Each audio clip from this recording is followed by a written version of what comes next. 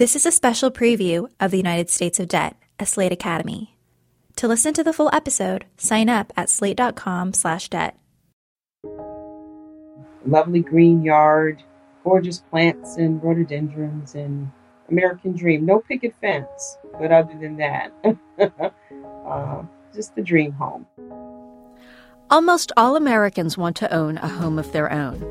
It's the American dream. But more than that, it's a way for many of us to grow our savings and build a nest egg. Or, maybe I should say, it was a way to build a nest egg. As we all know, this turned into a nightmare for millions of Americans.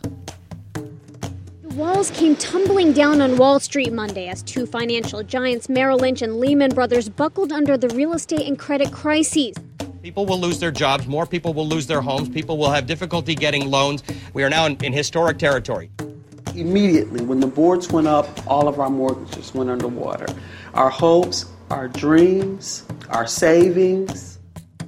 The destruction of wealth over the past decade has been extraordinary.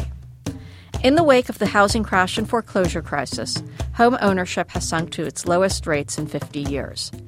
The recovery's been uneven. Yes, a two-bedroom teardown in the Silicon Valley is now easily worth seven figures. But numerous other regions are still wrestling with the fallout from the crisis. Many people continue to own homes worth less than what they owe on them. And the situation is worse for African Americans, who are frequently targeted by unscrupulous lenders or brokers. The result? Millions of Americans, regardless of class, race, or ethnicity, have found themselves in debt with their credit all but destroyed. Their crime was buying or refinancing a home at the wrong time. I'm Helene Olin, and this is the United States of Debt. In this episode, we'll discuss home ownership. How did owning a home of one's own become the American dream, and why were so many people foreclosed upon over the past decade? Who was responsible for the crisis anyway? And why, in 2016, do we talk so little about it? Chapter 1, Looking Back on the Past. A lot of us don't know this, but for most of United States history, only a small minority of Americans owned a home. Financing was hard to come by, and few could raise the cash necessary to put their name on deed. It took the Great Depression to change things. President Franklin Roosevelt introduced the 30-year mortgage in the 1930s as a way to help the country recover from the economic crisis it faced. We have a long way to go, but we are on the way. Then afterwards, the GI Bill in the 1940s began to help World War II veterans buy homes in newly built suburbs. In fact, home ownership was thought by some as a way to fight communism. No man who owns his own house and lot can be a communist, said William Levitt, the man who famously built Levittown. Because of all this, a majority of us began to own our own homes. Slowly but surely, owning a home became a way to do everything, from building a nest egg for retirement to making neighborhoods safe. For example, some researchers even claimed crime occurred less in neighborhoods with high home ownership rates. Then things changed. Housing, at least for some of us, became a get-rich-quick scheme. During these 3 days, we're going to teach you how you're going to generate a lifetime of unlimited wealth. You, too, can generate a substantial, spendable monthly income, extra spendable cash. I love real estate. I think it's the best thing going, better than sliced bread.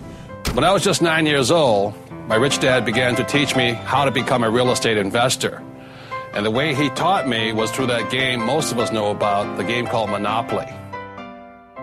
Real estate promoters like the ones you just heard, Robert Kiyosaki, Carlton Sheets, and Robert G. Allen, either ran commercials on late-night television or hosted seminars in hotel ballrooms and stadiums preaching their gospel, that real estate was the way to quick wealth. One way to do that, pull equity out of your home. Another, buy and sell homes rapidly, flipping them as a way to make money. They argued that was the key to financial independence. And even Donald Trump's Trump University got in on the act. Want the secret to making more money than you ever thought possible? Then plan to attend a free Trump U introductory class coming to your area. For the first time ever, Donald Trump brings his years of real estate experience straight to you. At Trump University, we teach success. That's what it's all about. Success. It's going to happen to you.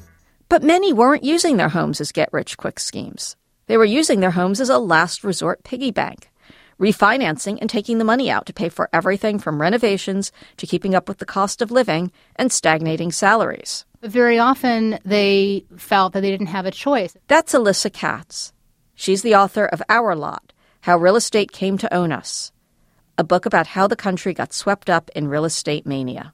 If an old home has a roof falling in and you need to fix the roof, you need cash to fix the roof, well, this lender is really saving you. At least that's the thinking initially. But home prices were rising quickly, all but doubling between 1996 and 2006. But it was only after the prices began to fall that the majority of people began to realize they hadn't made a sudden amount of money, but that they had lived through a real estate bubble.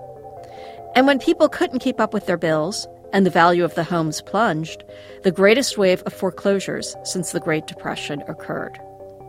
Even people like famed financial guru Susie Orman, who had been quick to tell people to buy homes even at the top of the bubble, suddenly changed their tune. Here she is in 2011 on Nightline.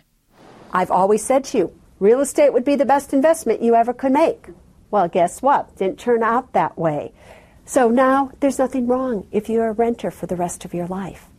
I did not say that back in 2005. I can't believe what I'm hearing. Yeah. And it is important that you hear these things. We live in a new America. We live in a new time. And I think you're going to see 60% of the United States will be renters. For all too many, housing wasn't building wealth. It was destroying it.